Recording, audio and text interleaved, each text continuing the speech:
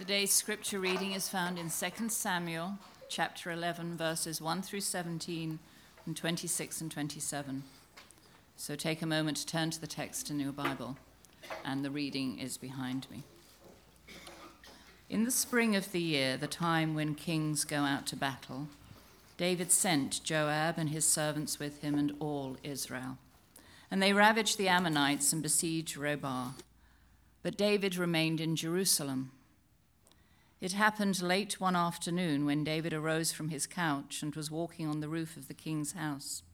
And he saw from the roof a woman bathing, and the woman was very beautiful. And David sent and inquired about the woman, and one said, "Is not this Bathsheba, the daughter of Eliam, the wife of Uriah the Hittite?" So David sent messengers and took her, and she came to him, and he lay with her. Now she had been purifying herself from her uncleanness. Then she returned to her house, and the woman conceived, and she sent and told David, "I am pregnant." So David sent word to Joab, "Send me Uriah the Hittite." And Joab sent Uriah to David. When Uriah came to him, David asked how Joab was doing, and how the people were doing, and how the war was going. Then David said to Uriah, "Go down to your house and wash your feet." And Uriah went out of the king's house, and there followed him a present from the king. But Uriah slept at the door of the king's house with all the servants of his lord, and did not go down to his house. When they told David Uriah did not go down to his house, David said to Uriah, "Have you not come from a journey? Why did you not go down to your house?" Uriah said to David, "The ark and Israel and Judah dwell in booths, and my lord Joab and the servants of my lord are camping in the open field. Shall I then go to my house and eat and drink and lie with my wife? As you live, and as your soul lives, I will not do this thing." Then David said to Uriah, "Remain here today also, and tomorrow I will send you back." So Uriah remained in Jerusalem that day and the next, and David invited him, and he ate in his presence and drank so that he made him drunk. And in the evening he went out to lie on his couch with the servants of his lord, but he did not go down to his house. In the morning David wrote a letter to Joab and sent it by the hand of Uriah. In the letter he wrote, "Set Uriah in the forefront of the hardest fighting, and then draw back from him, that he may be struck down and die." And as Joab was besieging the city, he assigned Uriah to the place where he knew there were valiant men. And the men of the city came out and fought with Joab. And some of the servants of David among the people fell. Uriah the Hittite also died. Verses 26 and 27. When the wife of Uriah heard that Uriah her husband was dead, she lamented over her husband. And when the mourning was over, David sent and brought her to his house, and she became his wife and bore him a son. But the thing that David had done displeased the Lord. This is the word of the Lord. Praise be to God. Thank you, Vizzy. Well, right now you may be seated. I believe that all of God's word is inspired. All of it's inspired. God's word itself says that it's faithful to do what it sets out to do in each and every time it's read, it's preached, it's proclaimed. And this is no different. And so if you're new, let me explain how we do things here at the Parks Church. We preach through books of the Bible. And we've been making our way through 1 and 2 Samuel for a lot of weeks now. And we've been journeying with, even beginning with Samuel and Saul and David. And this chapter is one of the most, it is maybe one of the most famous chapters in all of our Bible. It's for sure one of the top two chapters in 1 and 2 Samuel, just in terms of people's familiarity with it. The other, interestingly, is probably what? David and Goliath. So on one hand, you have David and Goliath. This picture of victory and God's victory. This little shepherd boy standing, before this great giant. And then the other most famous chapter is this: David and Bathsheba. victory in failure, success in sin. And so I want to handle this text with great sensitivity, but also with great clarity.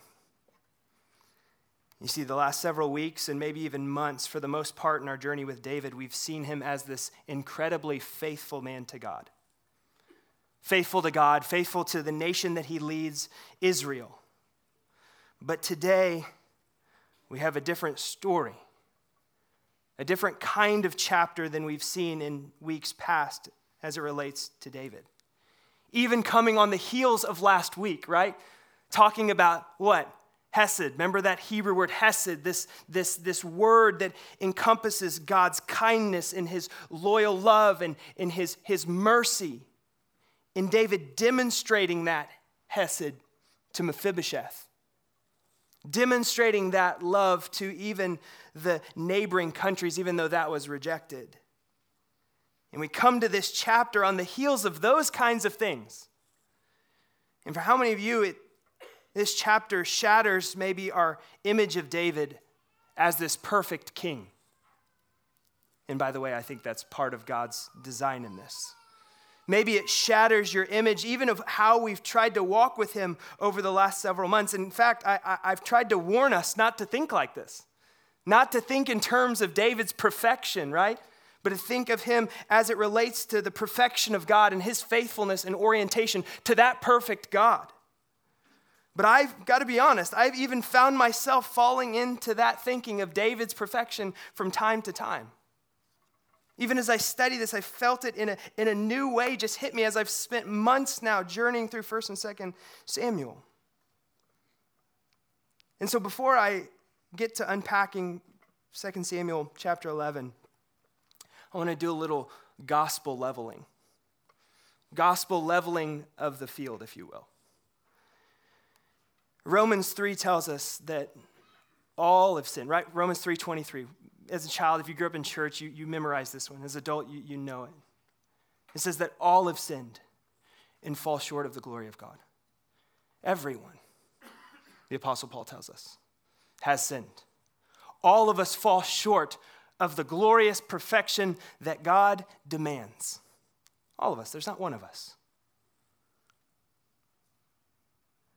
And some of you sit in this room and you go, oh no, I know I've fallen short. I'm well acquainted with my sin. Some of you sit in this room and you feel alone in your sin. And the enemy, nobody else maybe around you knows, the enemy has got you captured with shame and guilt. Feeling that you're on an island. Telling you if anyone knew, can you imagine what they'd think of you? Can you imagine how they would respond to you? Others of you aren't on that island. You hear a story like this read by Vivian. And what comes to mind is how good you are. How well you've done. Or you're going to hear me unpack this and you're going to say, Kyle, I would never stoop to that kind of level. I would never do that. And here I want to quote the late Tim Keller, where he says, the seeds of the worst possible deeds, I don't know if he meant to rhyme that, but knowing him probably, seeds of the worst possible deeds are in the heart of the best people. The seeds of the worst possible deeds are in the heart of the best people. For you or for me to ever say, I would never, is something that should never roll off of our lips. Now, some of you may say this, and I think this is appropriate. Only by the grace of God, I haven't, ... That's an accurate statement. You see, I'm praying that this text might serve as a warning to us all, a call to repentance for others, and a devastating reminder of the effects of sin and our own human nature. And I have said this time and time again as we've walked through 1 and 2 Samuel, that David is not an example telling us how to live. And now David gives us some good examples. But David is not an example telling us how to live, because what happens when we come to a chapter like this? Rather, David is actually a picture of how we truly live. When we look at David, what we see is a mirror. That's the human heart. That's human nature. That's a snapshot of my own inadequacy. 2 Samuel chapter 11 is a reminder to us all of the inadequacy of David, that he is not the capital K king you're looking for. Oh, yes, he's a man after God's own heart. Yes, he's the man who God anointed to be king of Israel, but he is not the Messiah. He's not the Christ. He's not the anticipated one, right? But we still have to look at this text and hold it up and ask the Spirit to lead and love us well through a text like this. And the question when I come to a text like this, and we've asked it before, particularly in 1 Samuel, is this question: how did we get here? How did we get here after all the journeys we've made together with David in the wilderness and in the cave and before Goliath, which I'm going to talk about some of these contrasts? How did we get here?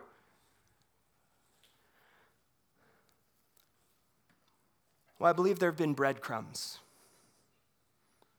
The author has foreshadowed some of this in other texts, in other chapters, pointing to, hey, take note of this. Pay attention here, because this will come back up again. That these compromises, these seemingly small deviations from the heart of God, haven't went unnoticed and will come to roost. You see, David, Deuteronomy lays out what it means to be a faithful king. And David has followed many of those things, and how he handles other nations, and how he handles, like we talked about last week, chariots and horses and the plunder that he receives. However, every time in 2 Samuel it has talked about that, the faithfulness of David and David's kingdom growing, there have been these add-ons. And some of you, like last week when you said, hey, I noticed you skipped this back in chapter 5. I didn't skip it, you're just impatient. Okay, let me remind you. About David acquiring many wives and his concubines. Breadcrumbs of going, this is not in line with what God has set forth in Deuteronomy. Notice that these things will come to fruition. They will give fruit in the end to something. That David acquiring more wives was about political gain and political power and taking things into his own hands. It was not in step with the heart of God. And here we see what comes out of that. What comes out of David making those small compromises. And so that's why I say this has been foreshadowed in many ways. There have been breadcrumbs. And so let's look at verse 1 as we unpack this.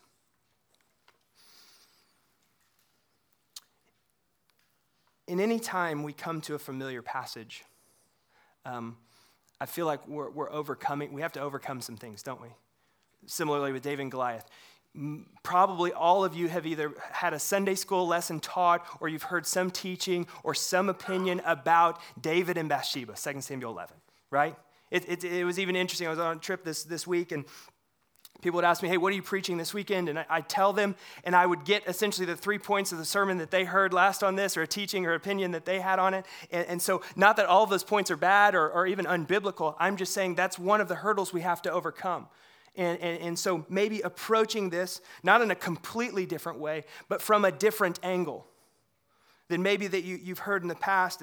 And one of them, I would guess, is rooted in really the first couple verses. And it says this: it gives the time of year, springtime. When the kings go out to battle, David sent Joab and his servants with him and all Israel, and they ravaged the Ammonites and besieged Rabbah. But David remained at Jerusalem.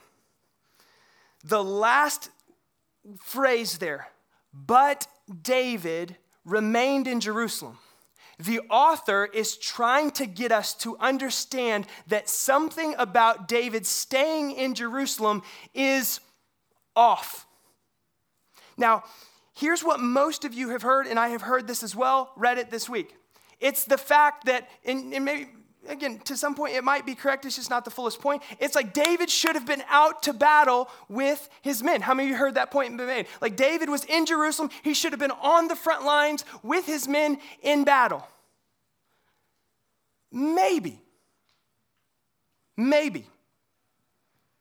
Or there's something deeper taking place with David in Jerusalem. Or, maybe said a better way, there's something deeper not taking place in David in Jerusalem. So the word remained, interestingly, is the Hebrew word for abide. David abided in Jerusalem. Jerusalem, we know, is the place where David brought together the people of God, made it the epicenter of God's people, not just the political epicenter or geographical, but also the what? The spiritual epicenter of God's people. And so he brought to Jerusalem the ark of God, and he placed it there. However, it appears in this text that in his men going out to battle with Joab, that the Ark of the Covenant, the Ark of God, that literally housed the presence of God, went with them to battle, okay? So it went from Jerusalem to wherever they were battling. And so here's the point I want to make about David abiding in Jerusalem. David is definitely remaining in Jerusalem. Is that wrong? Should he have been on the battle? I don't know. I don't think that's all of a big point. What is more concerning in this text is not where David is physically abiding. It's where David is spiritually abiding. He is obviously disengaged from the heart of God, from the presence of God. And his idleness, and maybe even his physical location, is just an evidence of David's disengagement with the presence of God. So not only has the presence of God literally left Jerusalem, it's also left David, if you will, because he has become disengaged with it. And so chapter 11 begins to paint this picture of David being on this roof and lying on his couch, not to paint a physical idleness, but to point deeper to a spiritual idleness and a spiritual disengagement within David's heart and within his life. One commentator puts it like this: idleness isn't just the absence of activity, for all of us need regular rest. Idleness is also activity to no purpose. That's where David begins to slide down this slippery slope, is that his idleness, or where he's at in Jerusalem, ruling and reigning, is disconnected or disengaged from the heart of God. Now, this is very difficult to grasp because this is opposite of what we've seen in David the whole time. Take that other famous scene with Goliath. Do you remember where David was, right? He was at home and he was shepherding in the field, right? Not idle, right? But maybe not purpose as we'd think it, but he was fulfilling his purpose, engaged fully. And then they come to him, his father comes to him and says, hey, I want you to take some of these things to the battlefield. You know the story. And what's David? He's taking supplies to the battlefield, right? Not idle. He takes them there, and he realizes something very deep and profound when he shows up there, that nobody there in Israel, or these valiant soldiers, will stand up to Goliath. You remember that conversation? He's going, why won't anybody stand up to this giant? And they're all like, well, because he's a giant, right? Because he's slayed a bunch of people, because look at him. And David's going, oh, wait, you're seeing with your earthly eyes. He's going, wait a minute, if our God is truly who we believe he is, then the victory's in his hands. Then me standing before him, right, is nothing more than just God showing up to demonstrate his power and his authority. So let's go. This is like the direct opposite of what we're seeing in chapter 11, is it not? David going, listen, let's not be passive. Let's be fully engaged because our God is faithful. Let's not see with your earthly eyes. Let's not see with our physical eyes. But in this text, the picture painted here by the author is that David is sitting at home, disengaged in the action around him, disengaged that begins the downward spiral of sin in David's life.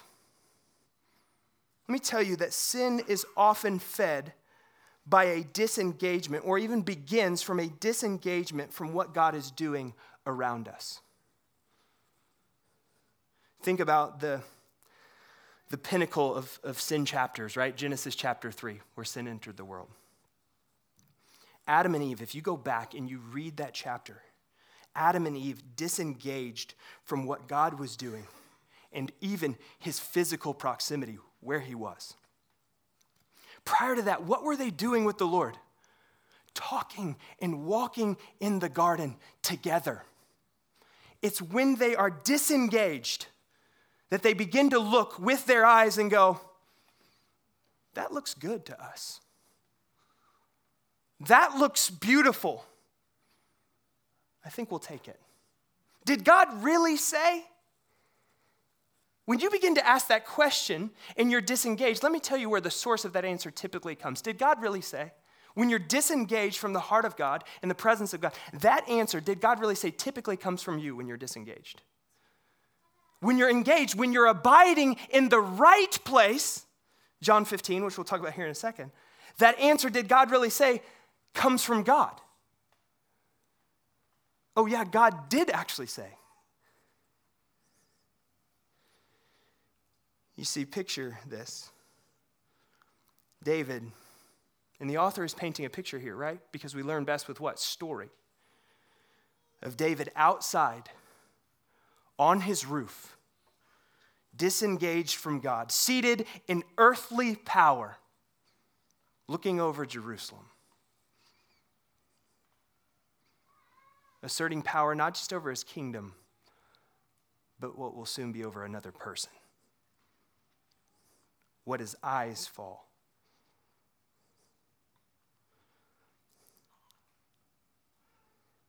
You see, again, David wasn't necessarily wrong for being in Jerusalem or wrong from being away from the physical battle, but he was definitely wrong in the spiritual place of idleness he found himself in, abiding, not in the presence of God, not before the Lord, but abiding in a place where temptation, his flesh, and his ego could wreak havoc.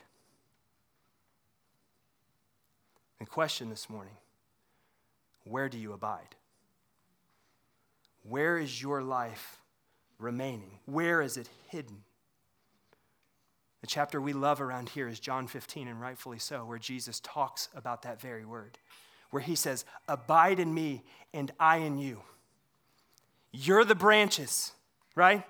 I'm the what? Jesus says, I'm the vine. Let me tell you, there are a lot of vines, culturally speaking, sinfully speaking, we can connect our lives to. And let me tell you, the branch will always flow from the source of the vine.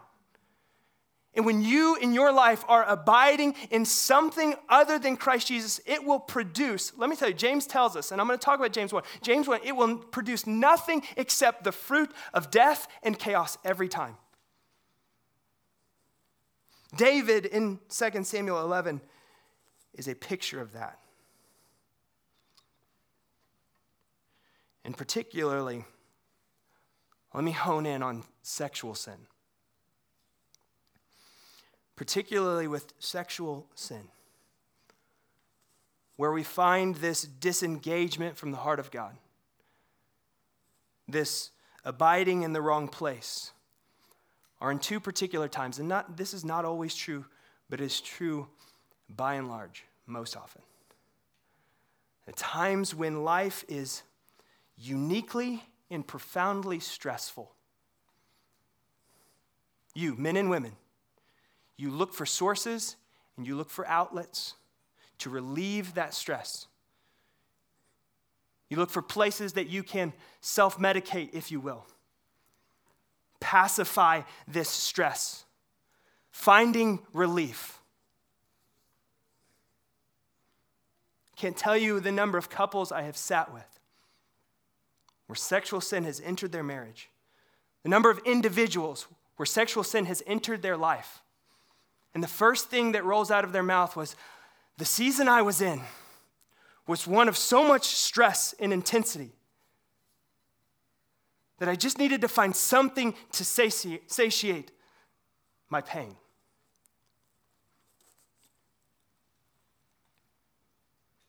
James 1, 14 and 15. You have that? But each person is tempted when he or she is lured and enticed by his own desire. I desire an outlet. I need a fix now. Then desire, when it conceived, gives birth to sin, and sin, when it is fully grown, brings forth to death. That could be an outline for 2 Samuel chapter 11. You say, Kyle, there are two times. The stressed, and also on the other side of that, where there's no stress. And in fact, there's the opposite. And maybe for David, that's where he found himself. In this place where he's out of the wilderness, where he's not being pressed. And notice I didn't say suffering when I was talking about stress. Hear my words clearly. But on the other side of that, where you're uniquely vulnerable in this particular area, is that area when it's all good. Maybe things are really good. Wealth is in place. Have the great job, have all the earthly things you think you could ever want and fathom. That is also a unique and crafty place for the enemy to step in. Believing that you have worked, you have gotten, you're sufficient. Be on guard in those two places. I love one commentator in writing about this. It's, of course, speculation. But he said, line up 1,000 Bathshebas when David was in the wilderness, and I bet he rejects it every time. But you put him at the top of his palace on one sunny day, and he folds. Think about that. It shows how important, church, this abiding thing really is. That our hearts and our minds and our lives are engaged with the living God. And listen, I think this is one of the devastating spiritual realities of COVID. That there was this, and I don't mean the actual sickness of COVID, okay? I mean the ramifications of COVID on the spiritual community, on the faith community, is that there was this acceptable allowance for disengagement. And I don't just mean from the local church or the gathering, although that is an indicator. Those things are indicators of your engagement or lack of engagement, the connectedness to your heart and your mind with the Lord. Going, well, we're not doing this because of this reason. Oh, well, hey, that's fine. Listen, if we want to press something into you, it would be John 15. Abide in me. Abide in me. Abide in me. When did David hit the slippery slope? It's when his heart and his life began to disengage from the heart of God. We've made it one verse. But that one verse, let me tell you, sets up the other verses. The verses 2 and 5, you see this trap and this lure of temptation. What I call the anatomy of sin. Whether it's 2 Samuel 11 sin or our personal individual sin. You see it in verse 2. It says that David, look at this. It happened late one afternoon when David arose from his couch and walking on the roof of the king's house that he saw, here we go, looking through earthly eyes, he saw from a roof a woman bathing, and the woman was very beautiful. The fruit was good. He saw the tree. It was good. It was beautiful. Same root word. And so David saw, and David sent and inquired about the woman. So he saw it, and he chose to act on it. He began to inquire about her. Is his inquiring honest?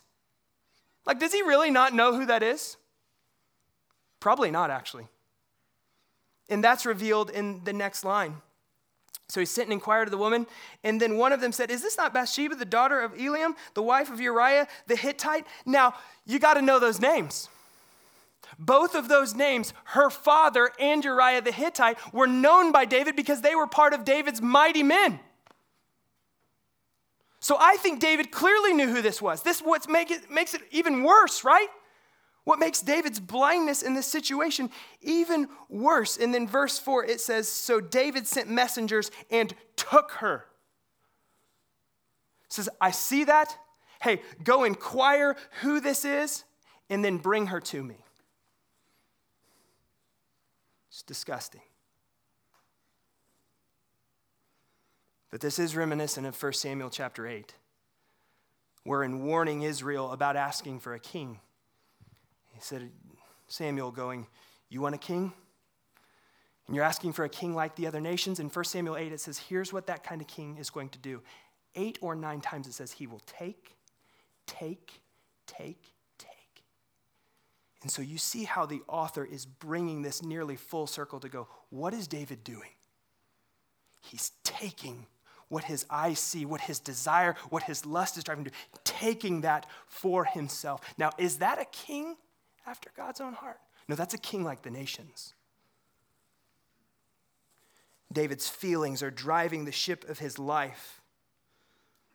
And in a culture that we live in, where we, in fact, not are just driven by feelings, but pushed toward feelings, and your desires are celebrated as the ultimate pinnacle of truth.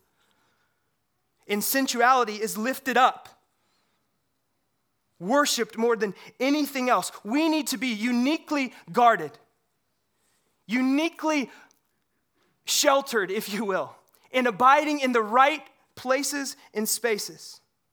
You see, David's disengagement from the Lord not only caused him to just have disregard for what the heart of God was, but it also caused him to have disregard for who Bathsheba was. That she was not only just a person, another image bearer that he just treated as property to himself, but also that she knew his father and her father had served him. And not only her father, but her husband. Do you see how sin blinds?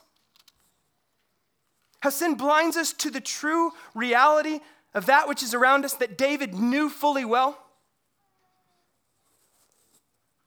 But each person is tempted when he is lured and enticed by his own desire. And then that desire, when it is conceived, gives birth to sin. And sin, when it is fully grown, brings forth death. What flows after this act with Bathsheba? Death. And what struck me this week in this text is that the bulk of the author's time is spent in verses 6 through 25.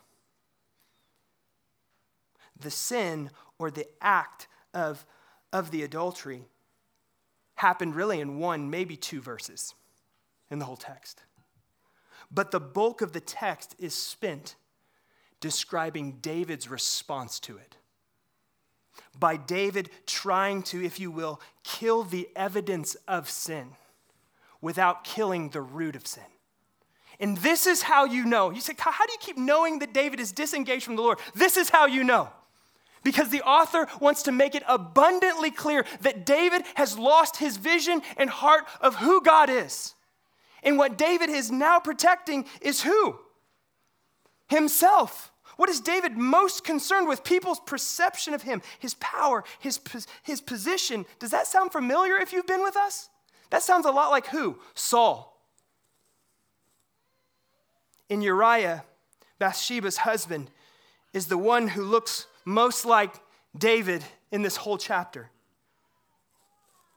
Full of honor and integrity. Abiding, it talks about where Uriah sleeps. He sleeps here, or he doesn't sleep here. Same idea, remaining. Where is Uriah remaining? In the right places, in the right spaces. Engaged where he should be, not deceived by the enticements of the king. In verses 6 through 25, just lay out this meticulous plan by David to cover up the fruit of his sin, a royal gift, bringing Uriah back, flattering him, going, hey, tell me, how are the troops doing? This is why and I maybe should have just done this. One commentator was just like, read the text and just let it sit. It's sick. And it should cause us in ourselves, in our stomachs, to be sick. He throws him a party, gets him drunk.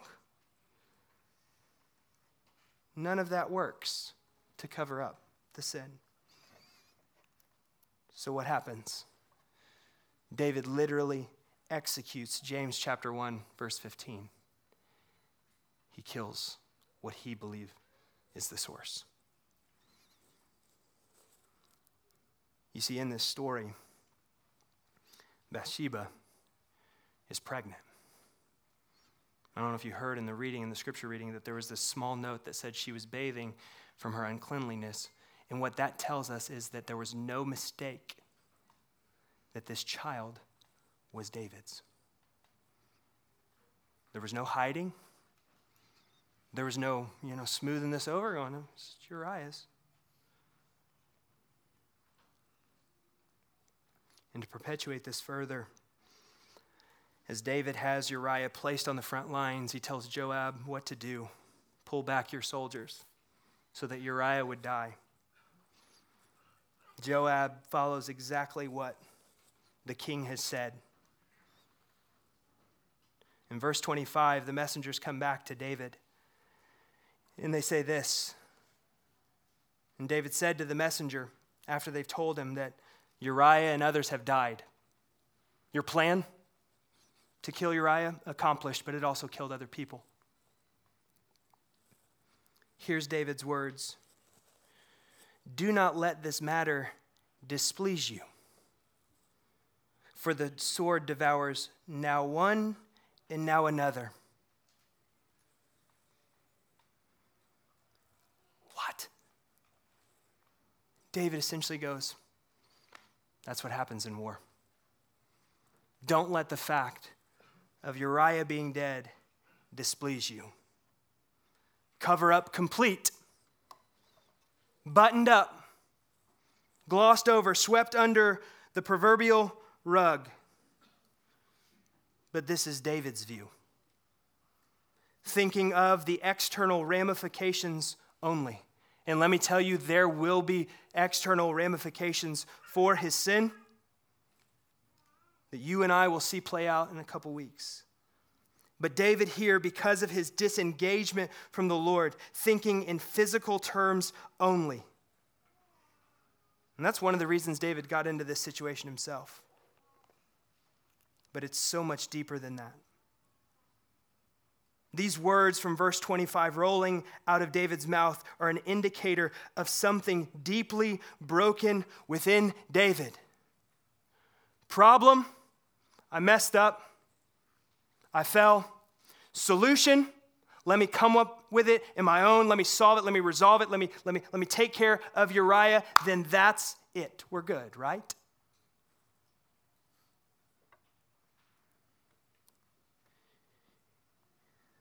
You see, we have to be honest in this space as we come to a close in this text, that it's not David's view or your view that is the most important. It is God's view. In the final verse in this text tells us God's view of this whole situation. Verse 27, the last part. But. Remember where else we saw that word but? Verse 1, but David remained in Jerusalem. Now, but the thing that David had done displeased the Lord. In other words, let me translate that a little better. It was evil in God's sight. What David had done, and we're all like, yeah, no joke. Like, you don't have to be God to identify that one. But let's not take the wrong seat here. Let's not put ourselves in the seat of judge. Rather, let's put ourselves in the seat that Romans 3 places us. That we all have sinned and fall short of the glory of God.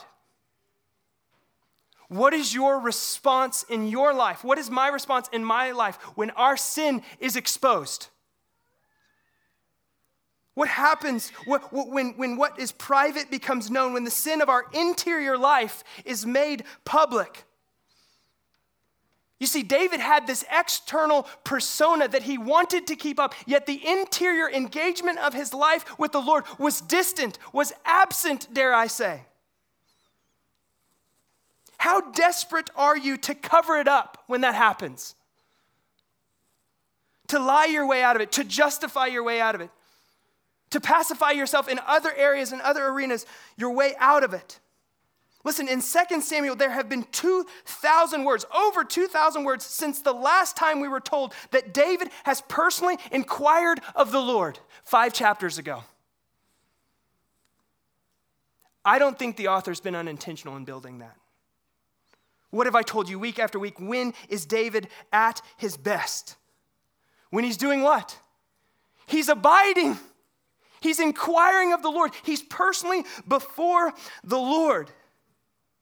You see, David's greatest sin, and I say this with gentleness, David's greatest sin in this passage was not necessarily the sexual sin with Bathsheba. David's greatest sin that's illuminated in this passage was his diminishing, deteriorating interior life and abiding with God, matched with an external persona of godliness.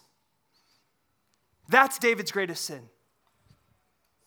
And that is what gave way to this incredible fall in 2 Samuel chapter 11. See, what that reminds me of is Jesus with the Pharisees and how he talked to them. He says, you guys honor me with your lips. You guys show up to church. You guys write the checks. You guys maybe even share your faith. But what does he say about them? He says, you're whitewashed tombs. Your internal life, the source of abiding in Christ, is non-existent. That would be the greatest tragedy.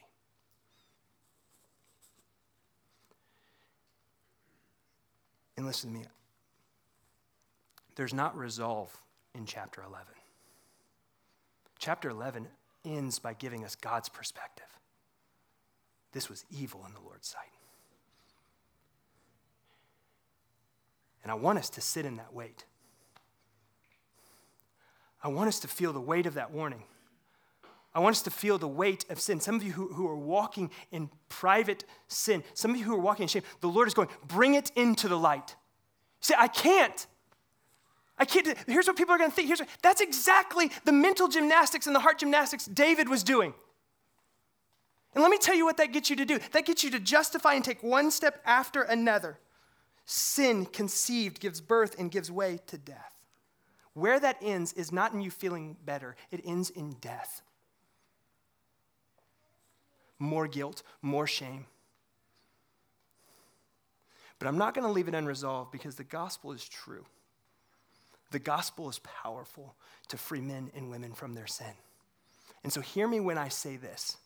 That you may go, Kyle, that is me when you talk about being disengaged from the heart of God, not abiding in those things, abiding in other things. Though you might be disengaged, our God is not disengaged ever.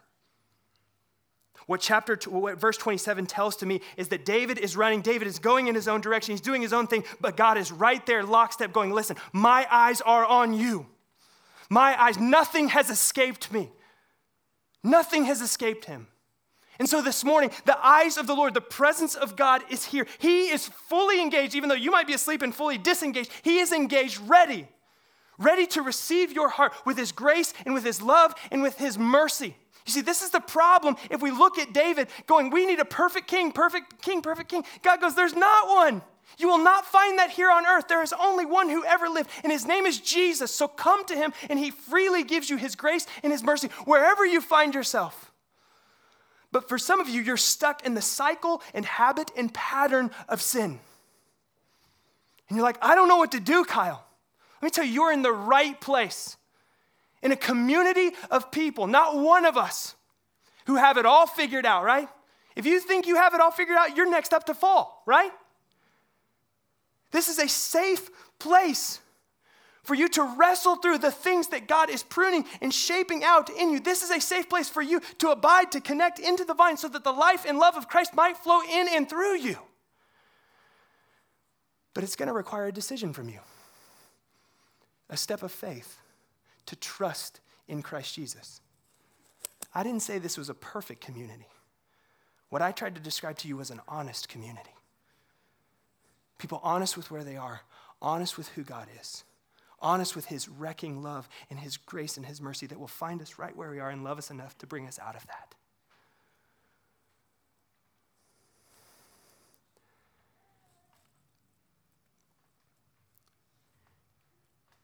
in your own reading this week.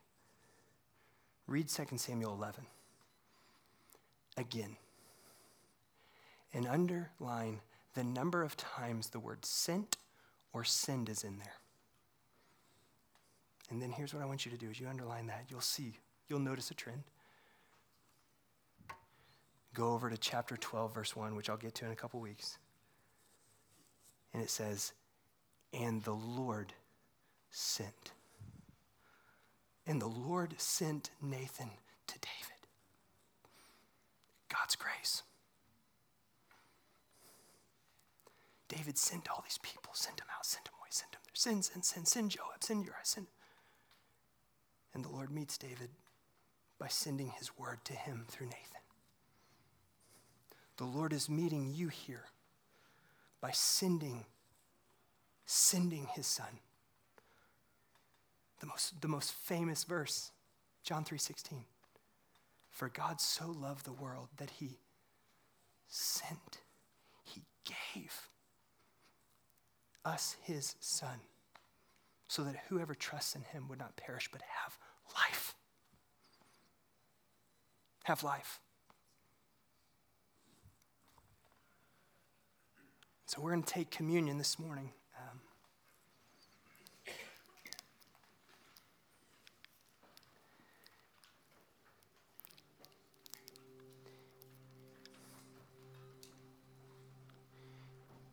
In communion, listen to me, and if you need the elements, our hosts are in the back. You can just slip up your hand. They'll help you receive these as well.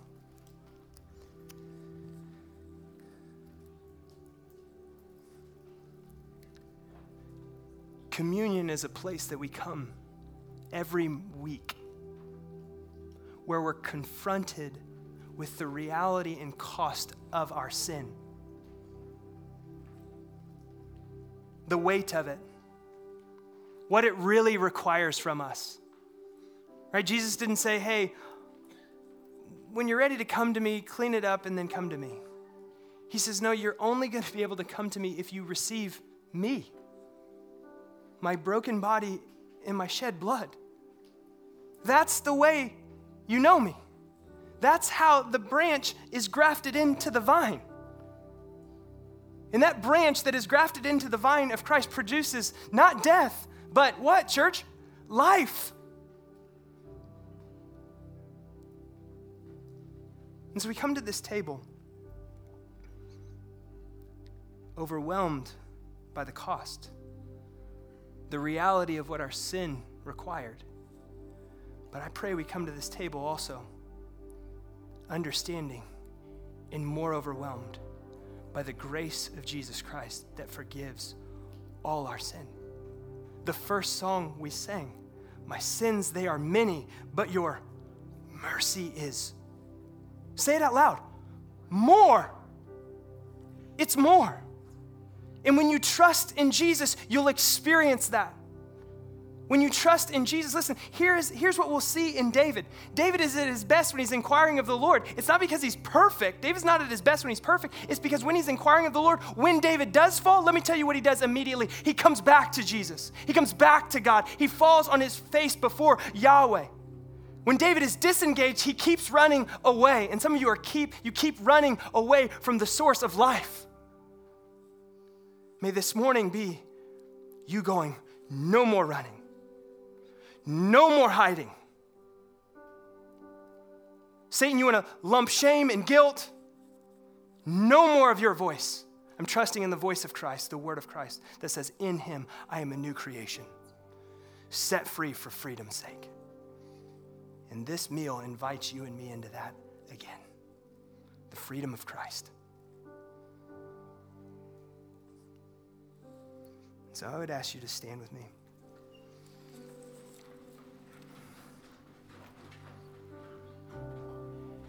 And I ask you to stand to change your posture to now engage the Lord.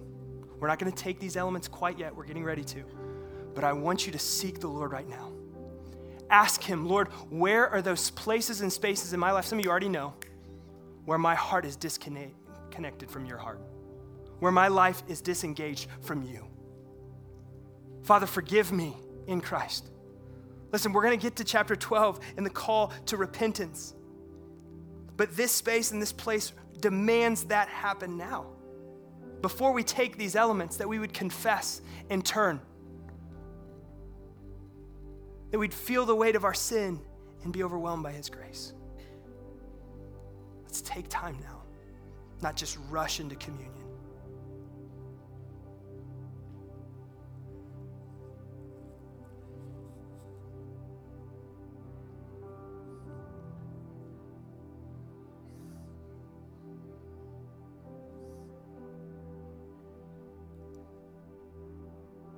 Holy Spirit.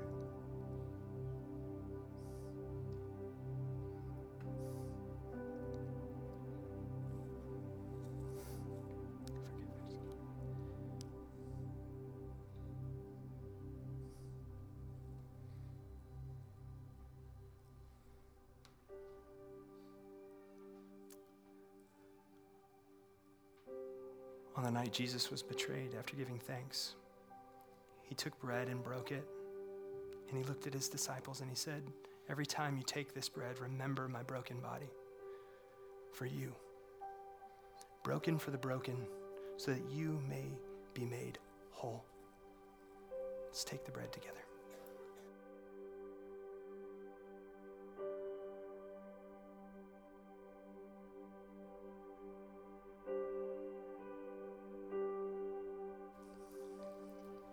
In the same manner, Jesus took the cup. He said, this is the new covenant. The old is fulfilled, Jesus says, in me. The law fulfilled. The king you're looking for, the one that David was merely a shadow of, the imperfect being a shadow for the perfect. Jesus says, I am the perfect king. I'm the one your heart longs for. I'm the one who achieves what you cannot achieve, what David could not achieve in 1,000 lifetimes. So we take the cup remembering our King and our salvation.